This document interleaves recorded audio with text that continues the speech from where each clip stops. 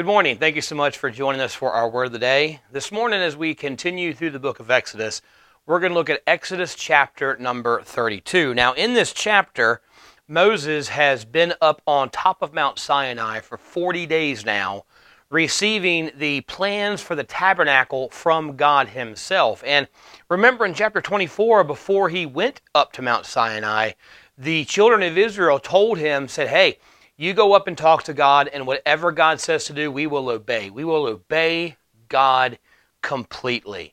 But Moses is up there for 40 days, and the children of Israel begin to get impatient with what God is doing. Let's look at verse number 1. And when the people saw that Moses delayed to come down off the mount, the people gathered themselves together unto Aaron, and said unto him, Make us gods, which shall go before us. For as for this Moses, that man which brought us out of Egypt, we wot not what has become of him.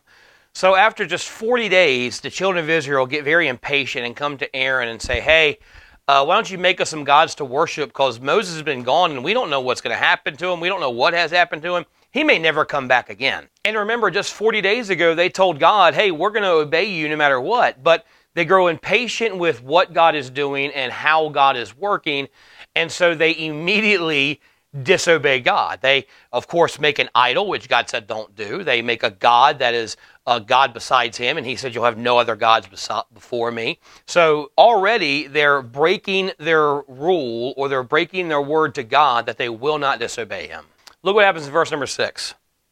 And they rose up early on the morrow and offered burnt offerings and peace offerings, and the people sat down to eat and drink and rose up to play. So after they come to Aaron, Aaron makes this golden calf, and they begin to worship it and make sacrifices to it and treat this false god, this idol, like it is their God, like it's the one that delivered them from Egypt. And look, it's very easy to look down on the nation of Israel for this, to say, I can't believe, they've just seen God work so powerfully, they've seen God deliver them, they've heard God speak, they see the presence of God on the mountain.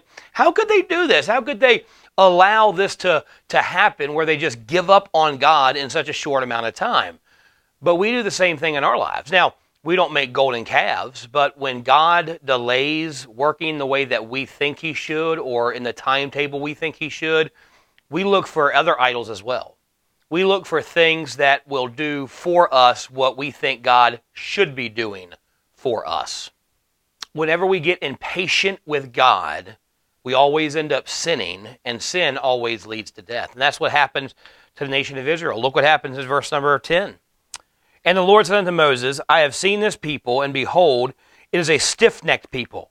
Now therefore let my wrath wax hot against them, and I will consume them, I may make thee a great nation. So God sees what's happening, and he tells Moses, I'm tired of dealing with these people.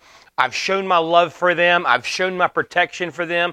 I've shown my power to them, and they just constantly are turning their backs on me and rejecting me and disobeying me. I'm just going to wipe them out and start over with you, Moses.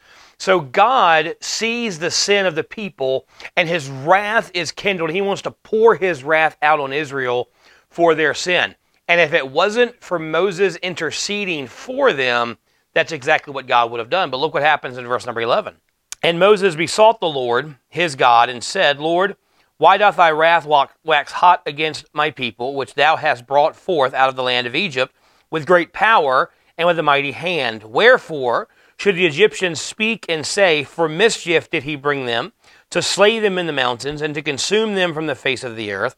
Turn from thy fierce wrath, and repent of this evil against thy people. Remember Abraham, Isaac, and Israel, thy servants, to whom thou swearest by thine own self, and saidst unto them, I will multiply your seed as the stars of heaven, and this land that I have spoken of will I give unto your seed, and they shall inherit it forever.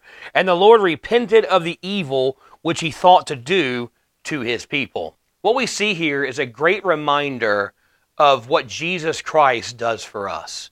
When Jesus Christ came to earth and lived a perfect life, and he died on the cross, he died for our sins. The wrath of God for my sins and your sins and all the world's sins were poured out on Jesus Christ. And he intervened on our behalf with God. But it goes so much further than that. The Bible tells us in the New Testament that we have a high priest that goes before God on our behalf, and that's Jesus Christ. We as God's children, when we sin, we have the privilege to go to God and confess and repent of our sins. And the Bible says when we do that, then God will forgive us of our sins and cleanse us from our unrighteousness.